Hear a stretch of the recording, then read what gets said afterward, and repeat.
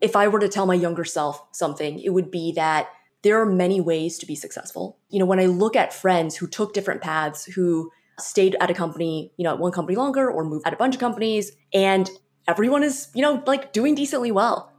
Welcome to another episode of Hype Fury Presents. We had a little summer break and now we're back with weekly episodes. Today I talked to Wes Kao. Now Wes had the honor and pleasure to work with Seth Godin. She developed the Alt MBA, and probably that's one of the more well-known cohort-based courses out there. She's currently heading Maven, which is a platform where teachers can host their CBCs. Now in this episode, you'll learn what acquisition channels work great to onboard new students into your courses, and we also talk about how you can become successful as a cohort-based teacher. My name is Yannick, co-founder of Hype Fury, and I hope you enjoy the show.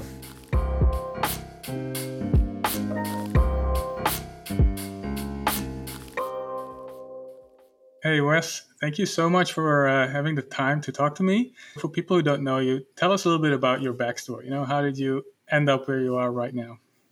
I'm from the San Francisco Bay Area originally, and my first job out of college was working at the Gap headquarters.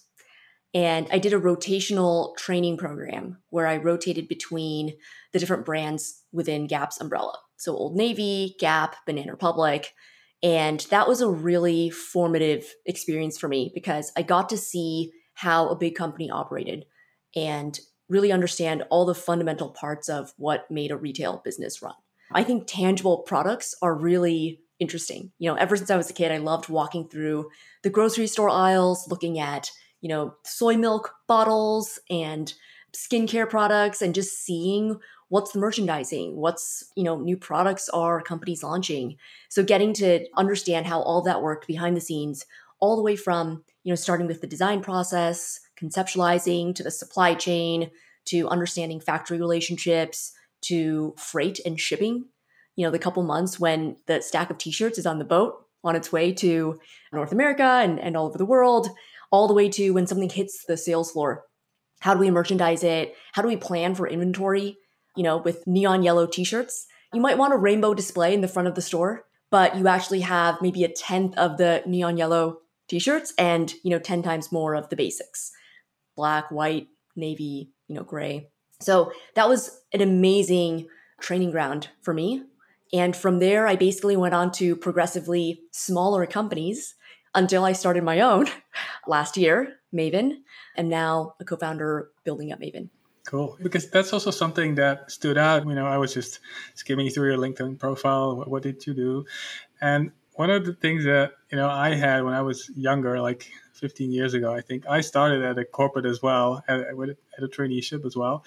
But I had a fixed term contract for 1.5 years, but I couldn't even stay there for that long. So I was young and it was a big bank here in the Netherlands. It was just, for me, things were moving so slow and it was just not how I wanted to operate. So I'm wondering, how did that help you, like working in a big corporate? How did that help you move along in your career? And how could you keep it interesting for yourself? Because, you were young, wanted to do things, and probably things moved a bit slower than you wanted.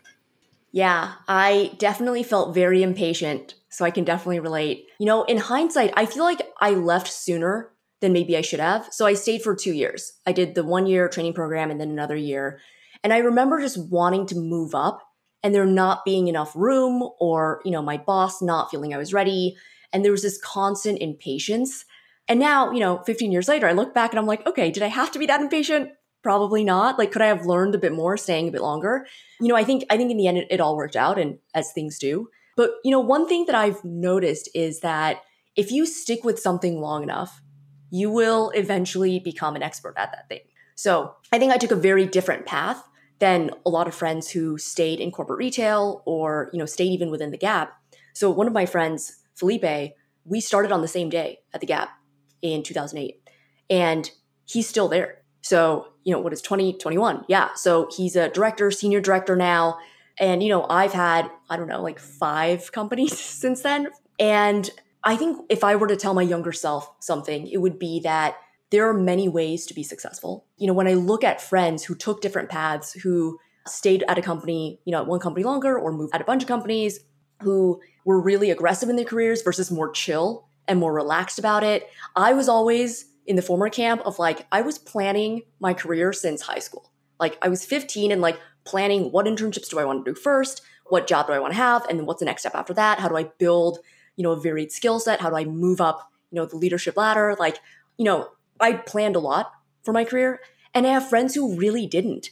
And everyone is, decently, like doing decently well, So I think there's different stages and phases in life. Sometimes you want to be more planful, more aggressive, maybe. Other times it's okay to be more chill. I feel like things kind of even out as long as you obviously, bring your all to whatever it is that you're doing. That's, only fair to yourself and to your employer. But yeah, that's one thing that I've kind of realized over the years is like, oh, cool. Like people who, were more chill also ended up, doing decently well. Yeah. And was it also like a plan to move to progressively smaller businesses, or is this just you had different roles there that you could take, or how did that go? I think that was more serendipitous. So I think it just happened that way. But, who knows? Maybe my subconscious was itching for something smaller where I can make a bigger impact. There was more room to expand into working in different areas. I think when you're at a bigger company, there's a lot more specialization. So there's someone who focuses on this particular slice. So you have to do your particular slice. And I think moving to smaller companies meant, more responsibility, the ability to try areas that I wasn't necessarily an expert in already when joining the company. And I think also I like the freedom to challenge boundaries and to invent the way that we do things. A lot of times bigger companies have figured out how they do the thing. So if you go to work in a consumer packaged goods company, which was my dream originally, and I soon realized that that wasn't it for me.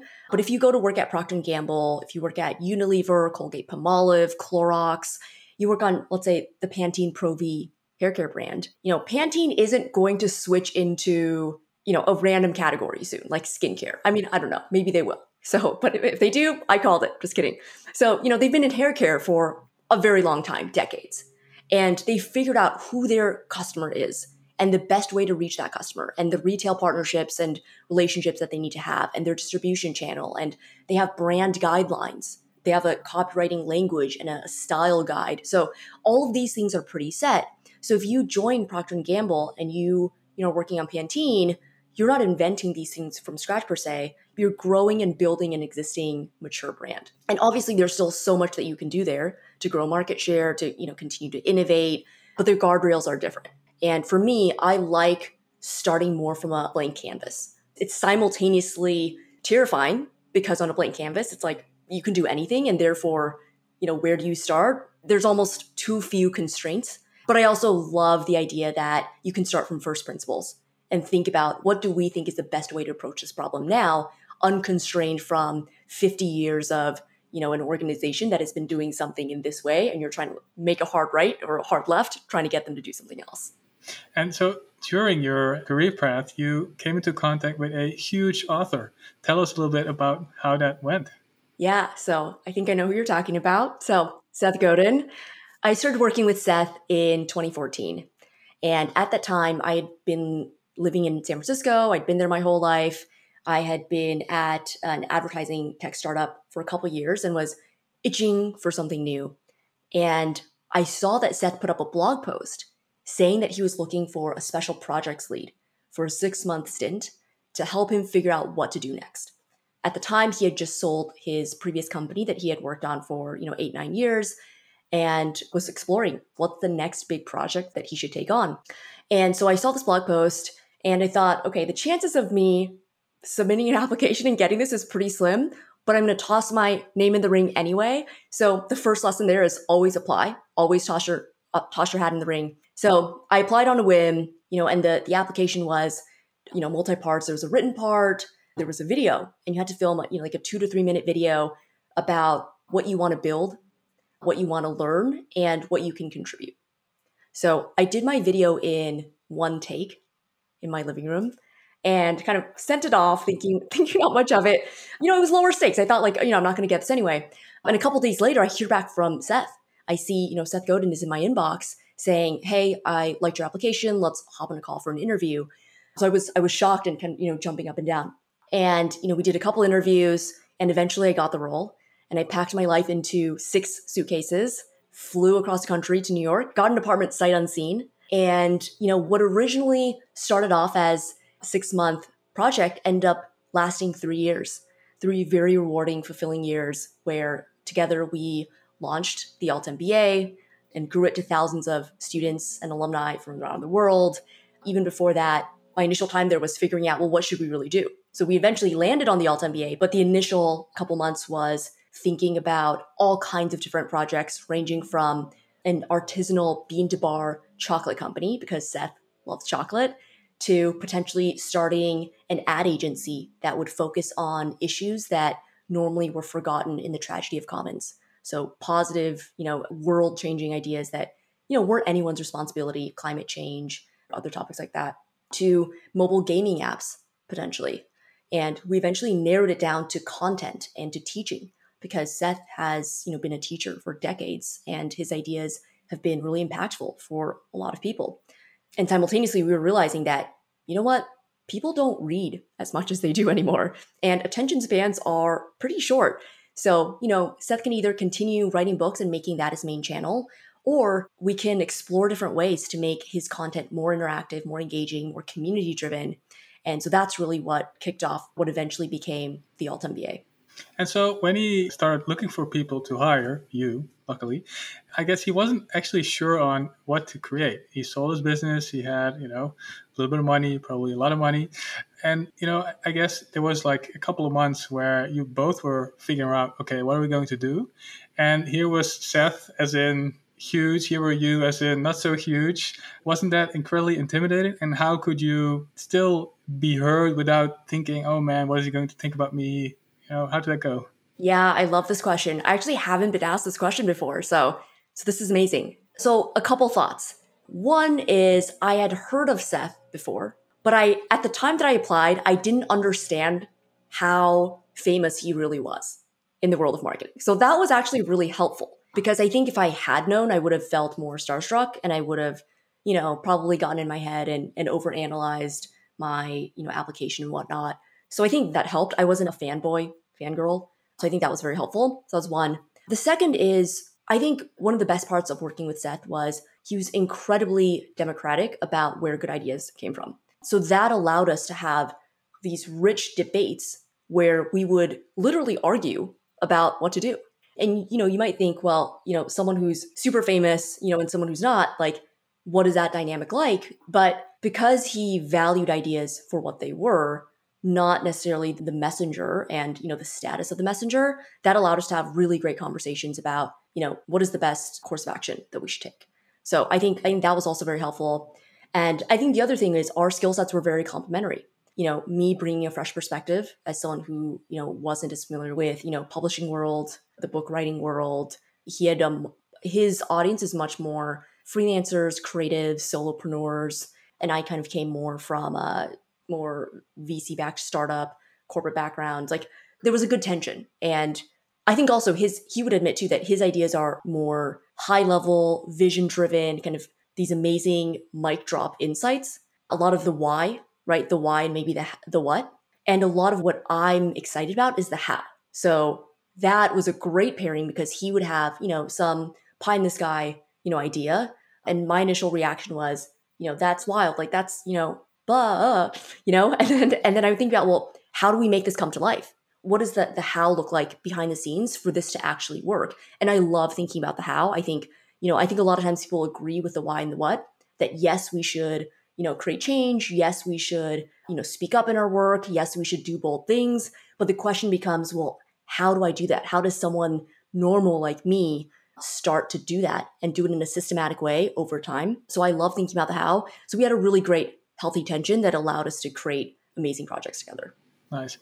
And so, okay, after a couple of months, Alt MBA, got a little bit of shape. How did you, and the team construct the first, I guess, piece? How did that come to life? We had so many different iterations of what the Alt MBA could look like. And so speaking of designing from a blank slate, the original idea was, okay, you have your Udemy courses, Skillshare, Coursera, edX, LinkedIn Learning, and these are all video-driven courses.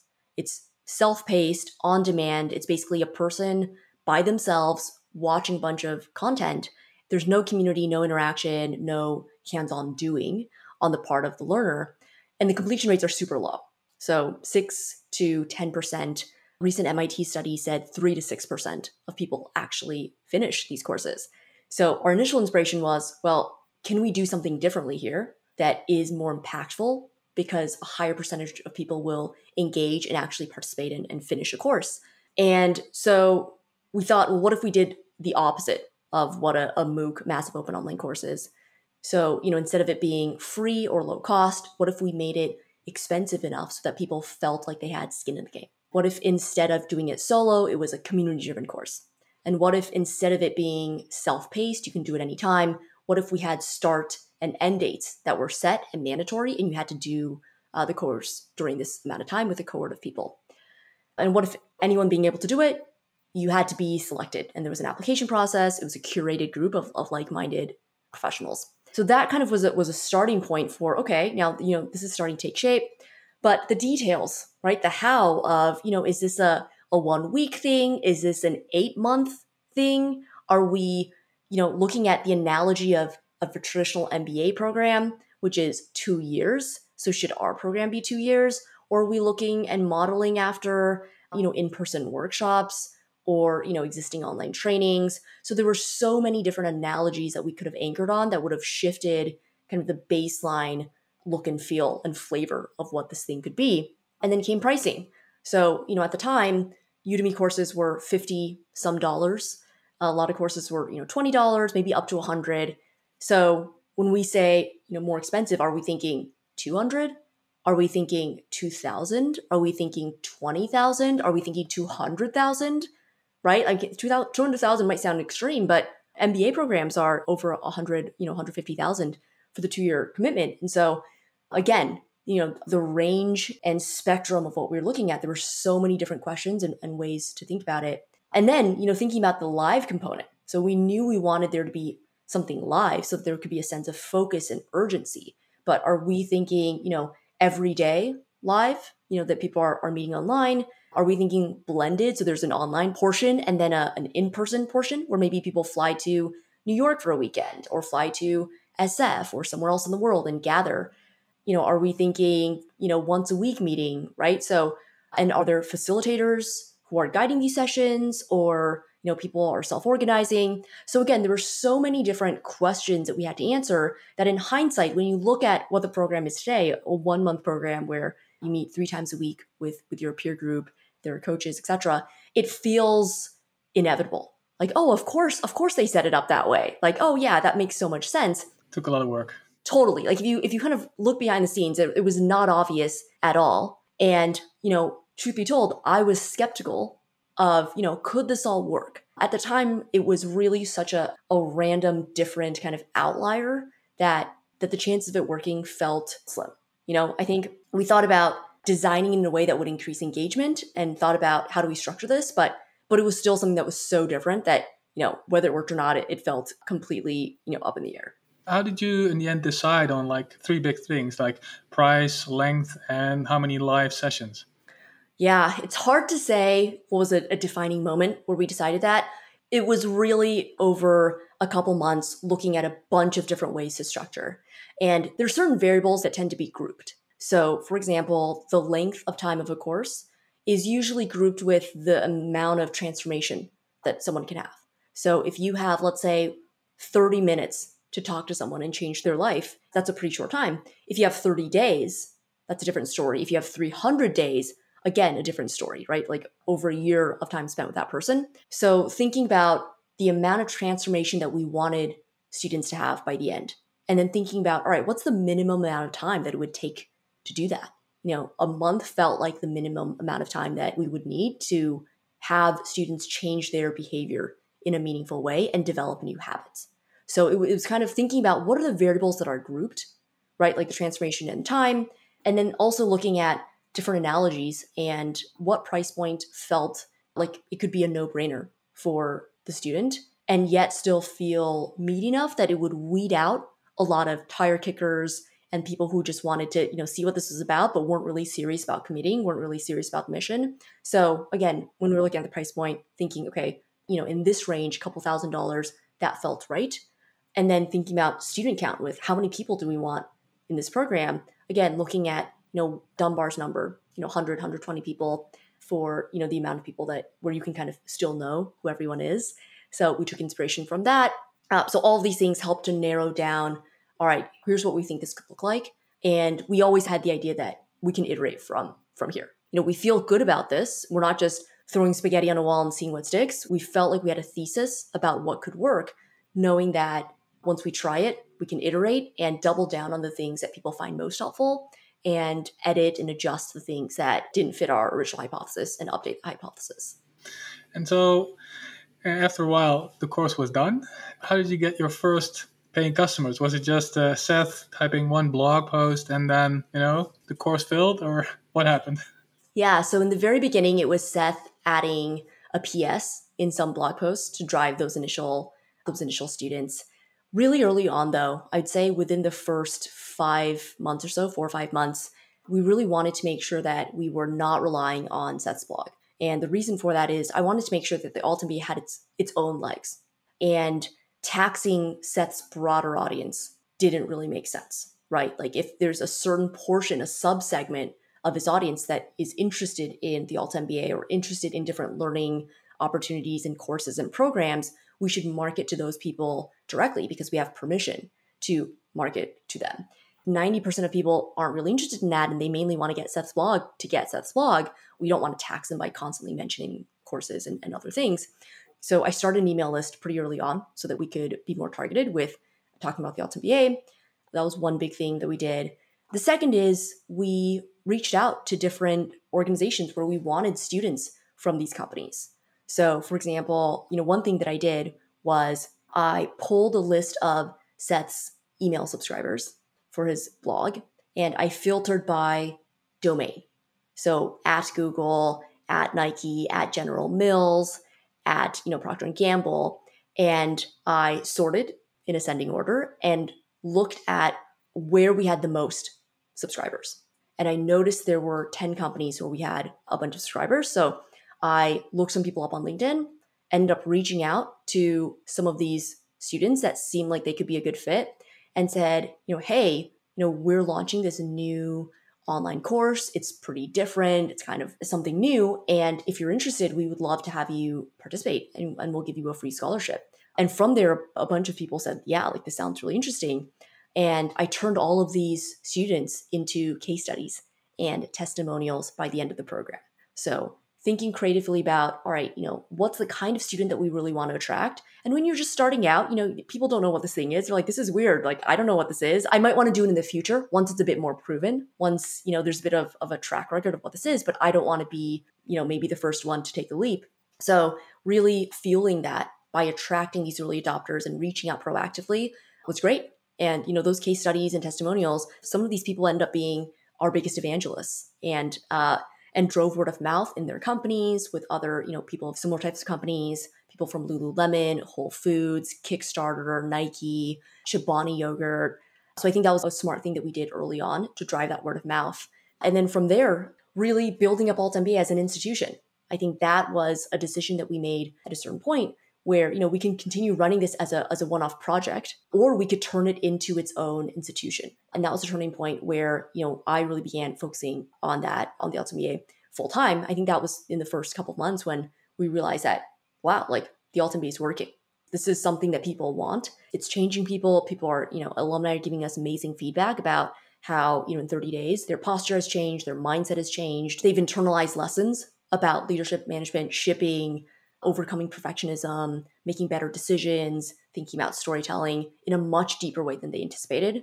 That led to thinking, okay, we should give this the weight that it deserves and really focus on it and grow it. And so that's where my focus was for the majority of the time, building out the team, building out the coach system, the coach hiring, vetting, training, managing coaches, hiring out a bunch of freelancers that we worked with all over the world, building out the marketing and sales funnel to make sure that we were constantly getting in front of new students that would love to work with us. Nice. Yeah, you're basically creating your first couple of advocates in huge companies. They were very enthusiastic. That started a pretty big wildfire, I guess. And then what kind of marketing channels and funnels did you create to keep the fire burning? What did you do? Yeah, I think one common misconception is people think, well, Seth has a huge audience. So marketing must have been really easy, right? And so that wasn't true. I think if you think about segmenting your audience, there are people who sign up for different things. So Seth had a blog readership of about 1 million people, but most people had never paid us a single dollar before, right? Like 90% of those people wanted the free blog. So the difference between, not paying you anything versus a dollar is a huge chasm. So I think that's one good lesson that I think is really encouraging for first-time course creators or, experts that are wanting to build something similar to the Alt MBA, create your own course, is to not get discouraged if you see someone with a bigger audience. So chances are they just started building their audience sooner, years before you did. You were probably focusing on something else, working in-house, building your career, etc. But it's definitely something that you can overcome as a first-time course creator.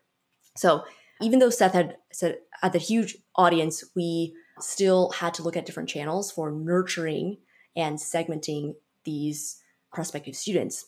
So email was a really huge channel for us. I think email is sometimes seen as outdated or has a bad rap as being this, older channel. And a lot of our nurturing happened via email. What are the main drivers to get people on the list? So we did a bunch of things. I did info sessions to talk about the Alt MBA, info sessions where I was just teaching and having Seth teach about, a certain concept and talk about, a concept that we cover in the Alt MBA. We did alumni panels where it was me interviewing 3 different alumni about why they decided to do the Alt MBA, what were some of their biggest lessons, what was the reason they almost didn't do the Alt MBA, what else? I had a 32-page brochure that we would mail to people physically in the mail, and it's beautiful and glossy, and photos and stories and case studies. And we did a little bit of paid advertising, but just a tiny bit. A lot of content that was meant to educate and teach your audience. I think that was a big driver at the top of the funnel. And once someone signed up for our email list, it was more content that was meant to be really helpful. So I think that was something that we did differently. I think a lot of email these days is used purely to sell and to promote different products. And I would get emails from subscribers all the time saying that they're shocked that I haven't done a hard sell yet and that they've learned so much from getting my emails twice a week. And it felt like blog posts, interesting ideas, interesting thought-provoking nuggets for them to think about. And that really attracted them to the Alt MBA because they thought, oh, like this is the kind of thinking that goes on within this program. I think I want to be part of that. Yeah, I want to move on to Maven, but not before I ask one more question. That's mostly for me, but I'm really interested in what's the biggest thing you learned from Seth? Gosh, I learned so many things. So it's hard to boil it down into one, but I'm trying to think. I think one big thing that I learned from Seth was that it's okay to challenge how things are done and to have a different point of view than everyone else in your field or everyone else doing a thing. I think intellectually I understood that. And I think intellectually all of us understand that, right? Like march to the beat of your own drum, like stand out, blah, blah, blah. But it can be really hard when you're, surrounded by people who are doing things a certain way or, the culture of the company that you're in.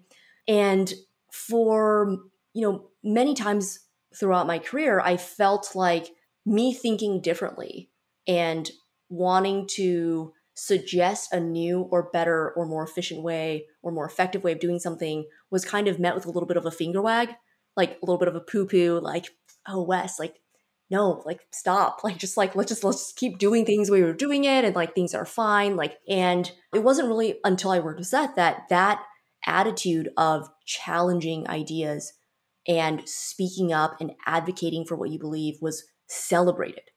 Before I almost thought of this as a bug. And after working with Seth, I realized that this was a feature and that this was one of my biggest strengths that I could bring to an organization and I should harness it. And obviously it's not just, being contrarian for the sake of it or shaking things up without thinking about getting buy-in. Those two go hand in hand. Shaking things up and getting buy-in is the way that, you really move things forward.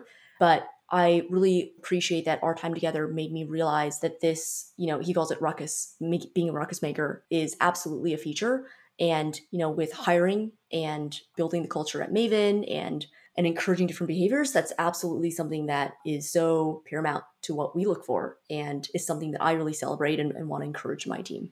Cool. And I guess Alt MBA, in a sense, is probably one of the most successful cohort-based courses out there. What was the moment you thought, man, this niche, this type of teaching, this really needs its own spot?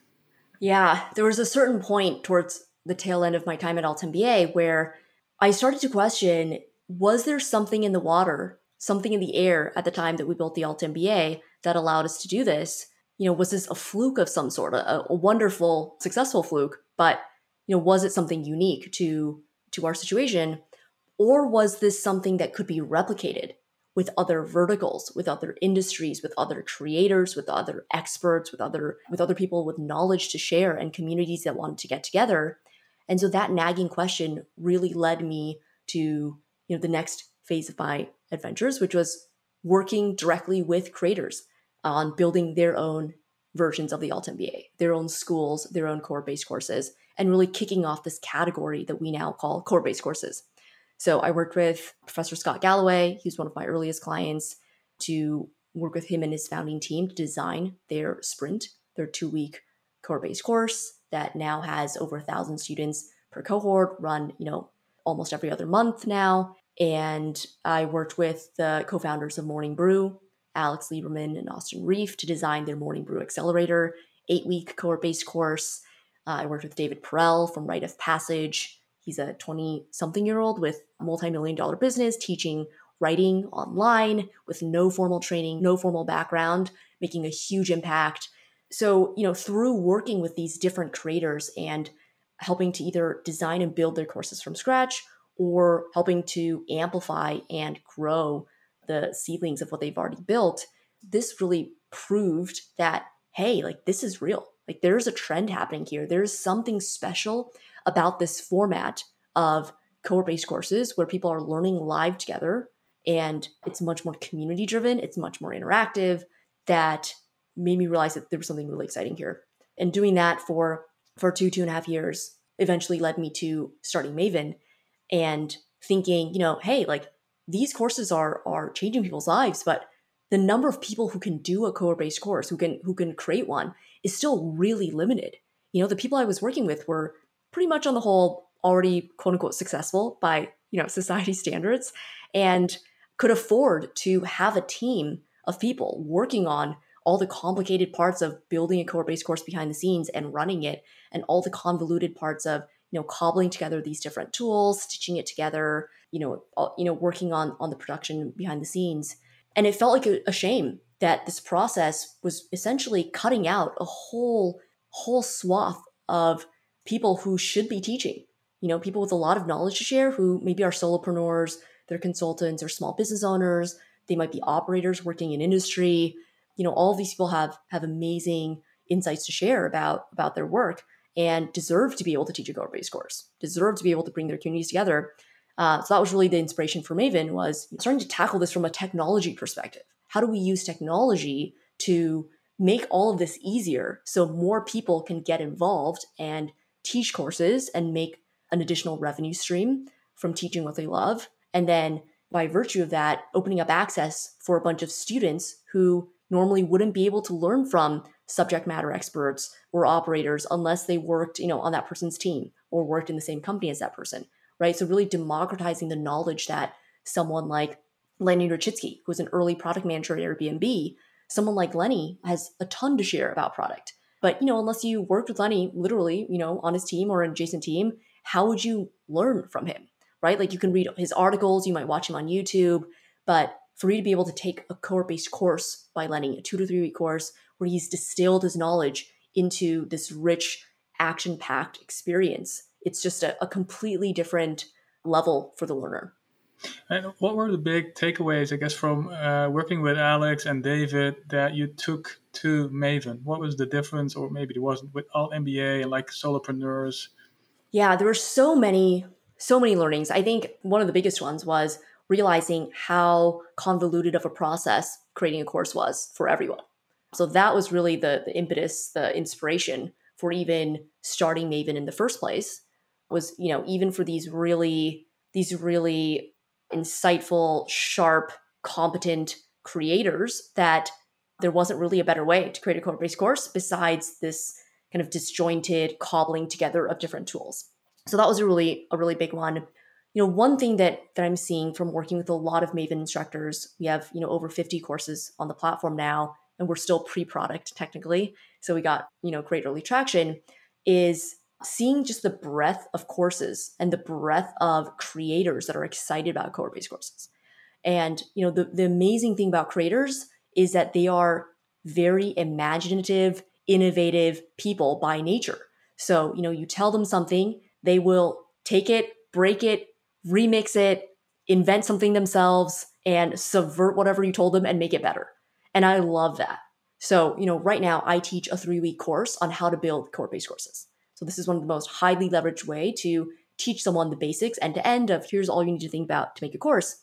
And so many of the creators that we've taught have taken these first principles and remixed them and created something that was even better than what I was teaching.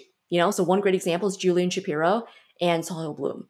So they have a 2 to 3 day audience building core-based course. They ran one a couple months ago. Another one is coming up in September. And, at the time I taught them, core-based courses work great when they're, let's say, a couple weeks long. And my anchor, my inspiration for that was the Alt MBA, right? The Alt MBA is 4 weeks. David's course is 6 weeks. So, kind of that 3 to 6 week mark felt quote unquote normal for me. And Julian and Sahil decided to do a 3-day course. So at first I was like, oh, wow, like, is this, okay, what's going on there? But, 2 seconds later, I was like, okay, this is great. I love that you are breaking these rules and doing your own thing. Share with us how it goes, right? Trust your instinct. That's something that I tell all creators that I work with is your audience best.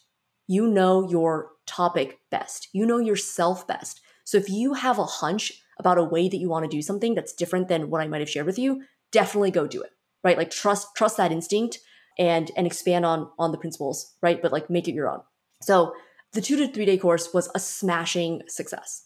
People loved it. It was amazing for people with shorter attention spans. People felt like it was intense and condensed and a really great primer to audience building. And at the time I had kind of looked around at some other courses that were a bit shorter too. So, Nas Academy from Nas Daily, Nusair, a good friend of mine who has core-based course platform too, he had some shorter courses. And I was like, okay, that's interesting, that people are doing some shorter ones. And so, staying really open to, hey, what are other creators doing? What could be new ways of serving students that we haven't thought about? That's probably one of the biggest sources of learnings is just from seeing what creators themselves are launching and doing and remixing. Nice. And so let's say I want to build a CBC. What kind of prerequisites do I need? And, what kind of tips would you give like early teachers or people who don't have a lot of, experience teaching? One of the first concepts that we teach in the Maven Course Accelerator is to think about course market fit. So most people think about marketing as this last step that you do. You build the product, it's an amazing product, and then you kind of tack on marketing at the end and hope for the best. So that really doesn't work, especially in the world of courses where there's a lower barrier to entry many times, right? A lot of people want to teach, a lot of people want to put their expertise online. So you really have to think about course market fit starting from day one. And that includes a framework that I call inside out, outside in. So what does that mean? If you think of 2 circles as a Venn diagram. So outside in is thinking about the market. What are questions that people ask you all the time? What are problems that people come to you with that they already believe that you have the expertise to solve? So for someone like Sarah Sudin Parr, who is an instructor on Maven, she's a designer at Airbnb, people would ask her questions like, hey, Sarah, how do I do user research if I'm a founder? Or, hey, Sarah, how do I get at the heart of what customers actually care about? Because I feel like they tell me one thing, and then when I give it to them, they actually say like, oh, okay, like this wasn't that useful, even though they told me that it was. So how do I do more accurate, customer development? Or how do I figure out what to build in the first place, right? So these are some questions that she was getting all the time. So that's outside in. And the other circle of the Venn diagram is inside out. If you look internally, if you look in your heart of hearts, what are the topics that you're most excited about? What are the topics that you're fascinated by that you feel like are a source of never-ending intellectual stimulation for yourself. So let's say if you're a marketer, you might start off thinking, well, marketing, is my topic. But there's probably something within marketing, a subtopic, and even a subtopic within that subtopic that you are most excited by. So maybe it's positioning and messaging. It might be product launches, or it might be SEO, or it might be funnels. You're just fascinated by funnels, right? So what is it that you specifically are the most excited about, that you spend your free time thinking about? That's the inside out piece. So you want to look at the Venn diagram overlap of those two circles, because you want to teach on something where there's market demand and people believe in your expertise, and you want it to be something that you are interested enough to care about building a course in the first place and do the hard work of building that course. So that's where I would recommend people to start. Yeah. And in my mind, like, only people who have a huge audience will say, okay, I can build a cohort-based course because I need my followers to tag along. They know me. I already talk about that subject. Is that accurate? Or would you say that, if you have no social following, but you're like the expert in a certain topic, you could do something like this? Having some kind of social following or an existing community is definitely helpful. So if you think about, people who already trust you and the ways that they're learning from you already, whether it's your existing clients, your existing customers, people who subscribe to your newsletter, these are all a great starting point and foundation. However, if you do not have that, that is not a deal breaker. So it's not by any means, hey, I don't have a huge Twitter following, I can't do a course. So that's not it at all. We have a lot of course creators who are starting out building their audience, who have done amazing with their cohort-based course. And what it takes is a bit of hustle and resourcefulness and getting creative about getting in front of your prospective students. So Shivani Berry is a great example. She started building her course about, a year and a half ago. She was working in-house at, PayPal or Intercom at that time. She's a product manager. And before starting to build her cohort-based course, she was an in-house employee. So she wasn't thinking very much about growing her Twitter following, growing her email list. And so when she started, she had zero on all social platforms, or close to that. And even to this day, she still has pretty modest social following. But the amazing thing is that Shivani was creative about getting in front of audiences that would appreciate and be excited to see that her course existed. So her course is Leadership for Women in Tech and helping women advance in their careers. So she did fireside chats with different women in tech, CEOs, CMOs, chief product officers at women at different companies, to get in front of their audiences. So when she interviewed them, they of course would want to share that interview and share that they were on this webinar. So that was one way. Another way was she would do free sessions, free workshops, teaching how to advocate for yourself, teaching how to work with difficult personalities, teaching how to negotiate. And so she would show up at companies like Amazon or Walmart or wherever and do these 1-hour workshops where she would teach them something useful. She wasn't just showing up trying to sell stuff. She would teach them something useful and then of course give a blast like, hey, if you're interested in, in learning more about this, I have this 6-week course that you can take to dive deeper. And so by bringing value first, she was able to build trust, show her credibility, and get people interested. And then in the meantime, she was starting to post more on social. So if you don't ever post anything and you don't share your knowledge, how are people supposed to know all the gems of wisdom that you have? So she started to write a newsletter. She started to post on LinkedIn. She started to post on Twitter. So these were all ways that she was starting to share her knowledge and build her more public persona and her more public expertise. So doing all these things plus a bunch more, she was able to double the number of students she had in each cohort. So she started with, 10 to 15 students. Her next cohort a couple months later had 25 to 30. Her next cohort had 50 to 60. Her upcoming one has, 80 to 90 students. So she was able to double her student count from cohort to cohort. And so I think Shivani is a great example. We have a ton of other instructors who are in a similar place. So I think the takeaway though is you do need to want to grow your course. It's not going to just grow on its own. Very few products sell themselves. Courses are no exception. So if this is something that you're excited about, you have to put in the effort to market your course and tell people about it so that they know that it exists and know that you have a lot to share.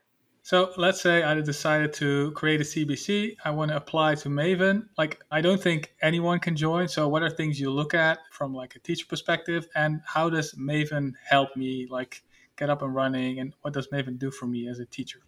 Right now, we're in private beta and we're pre-launch. So we're accepting instructors in batches. So we have the Maven Course Accelerator, the 3-week course that I mentioned. So this is the way that we onboard first-time course creators to make sure that you have everything you need and kind of learn the basics of how to build a course. And within 3 weeks, you'll have a pilot, an MVP of your course, and that'll launch on Maven. So in terms of what Maven brings, we're a platform that makes it really easy for you to host, build, and launch your course. And so that includes the end-to-end process from a technology and tooling perspective. So accepting applications, landing page, the payment flow, payment processing, giving creators and instructors a student portal. So your students can log in to access everything that they need about your course. They can see, a calendar, they can see a student directory of who else is in the course. They'll be able to access the different content and materials that you release on a daily or weekly basis. You'll be able to, edit in real time. So everything that your students need in one place instead of, going to 5 different platforms. So really, we're providing that technology and that tooling layer to make it a lot easier. And then plus the know-how piece, that's kind of the icing on the cake, is we do have a lot of experience building courses. So we want to share all of those resources with you as you build your course business. Nice. Well, I'm really excited about CBCs. I already asked one of our team members to apply to the 3-week cohorts on building cohort-based courses. So excited to see how that goes. Wes, thank you very much. This was a lot of fun. Where can people find you and Maven? We're at maven.com, and you can also find me at wesco.com. And at Wes_KO on Twitter. Thank you, Wes. Thanks. Cool. Thanks, Yannick. That's a wrap on this week's episode. Don't forget to subscribe so you don't miss our next show. If you enjoyed this episode, please leave an iTunes review and give us a shout out on Twitter, sharing your favorite part of this episode. See you again next week.